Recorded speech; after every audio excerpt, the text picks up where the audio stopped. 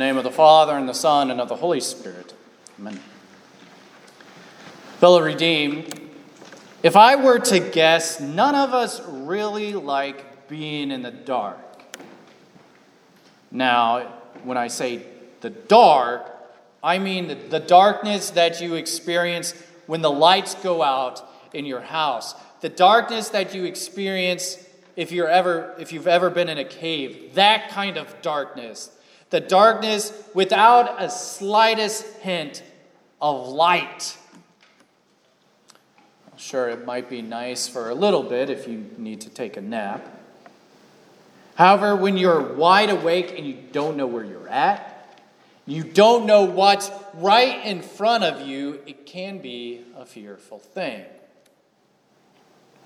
Now, in the third lesson for this night, the Nativity of our Lord and Savior Jesus Christ, the prophet Isaiah speaks of a darkness.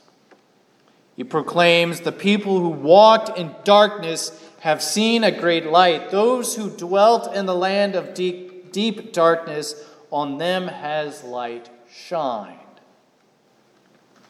Now, the deep darkness that the prophet Isaiah speaks of is intense, without the slightest hint of light. Right? This darkness is oppressive. It's enslaving. And he's not using this word to describe your house when the electricity goes out. When the Old Testament uses this word, deep darkness, it's being used to portray ignorance, the evil of sin, death, the grave. And it's a darkness that continues to be seen today, the darkness of unbelief that permeates our society, that permeates the world around us. It's the darkness of lawlessness, of violence, darkness of war, the darkness of death, like we see in the death of unborn children, the darkness of people mutilating their flesh in order to conform to their feelings and their desires. It's the darkness of calling evil good and good evil, to use the words of the prophet Isaiah. And while we certainly weep and lament over the darkness that surrounds us, the darkness that's most deadly for each and every single one of us isn't seen outside of us. It's the darkness that's seen within us. It's the darkness of our sinful hearts, so easily controlled by worldly passions. It's the darkness of sinful feelings, so often changeable and misleading. It's the darkness of our sinful unbelief. The belief that maybe we should be in control. It's the darkness of unbelief in God's grace and his beloved Son, Jesus.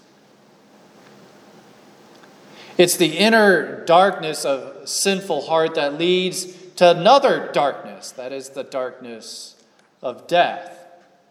So as St. Paul writes in his letter to the Romans, the wages of sin is death.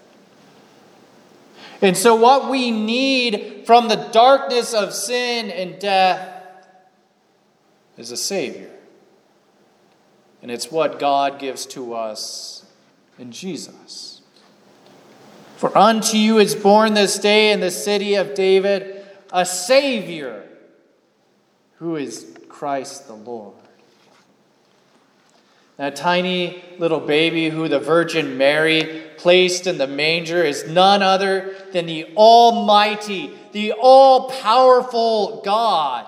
It's why 1 minute the field near Bethlehem was draped in darkness, and then the next minute the entire sky is filled with God's glory. It's why 1 minute the night air is quiet and calm, and then the next minute the sky is filled with heavenly voices. Glory to God in the highest, and on earth peace, goodwill toward men. the deep darkness of our sin and death is pierced by the light of God's saving love. The one who was in the beginning, the one through whom light was created, separating the light and the darkness, was born of the Virgin Mary in the darkness of night on the earth that he created. In that Bethlehem manger, in the flesh and blood of the baby Jesus, rested God himself. I'll picture this for this moment. I love this. You could have seen God smile and sleep and nurse with your eyes. With your ears, you could have heard God cooing and crying. You could have touched God's tiny little toes and fingers and felt the warmth of his skin against your hand. How incredible is that? And as true God and human flesh, Jesus was the baby born to keep the law of God perfectly for your sins. Jesus was the baby born to bear the darkness of our sins and go to the cross. He was the baby born to die.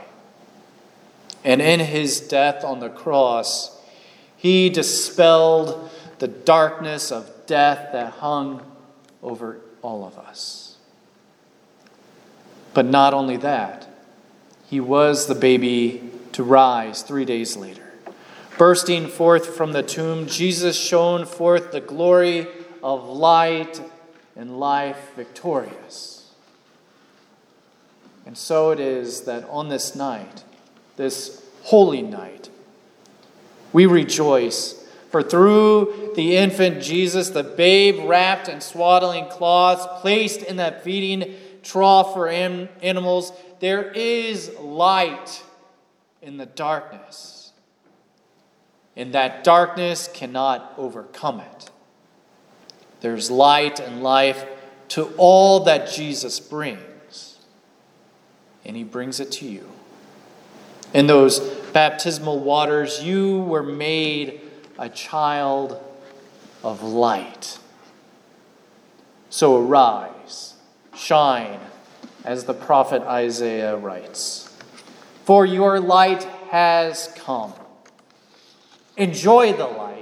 Live and walk in the light of God's saving love for you. The light he brings is so powerful and so piercing that the darkness of death no longer has the last word over you. God be praised. Amen. The peace of God, which passes all understanding, keep your hearts and minds in Christ Jesus our Lord.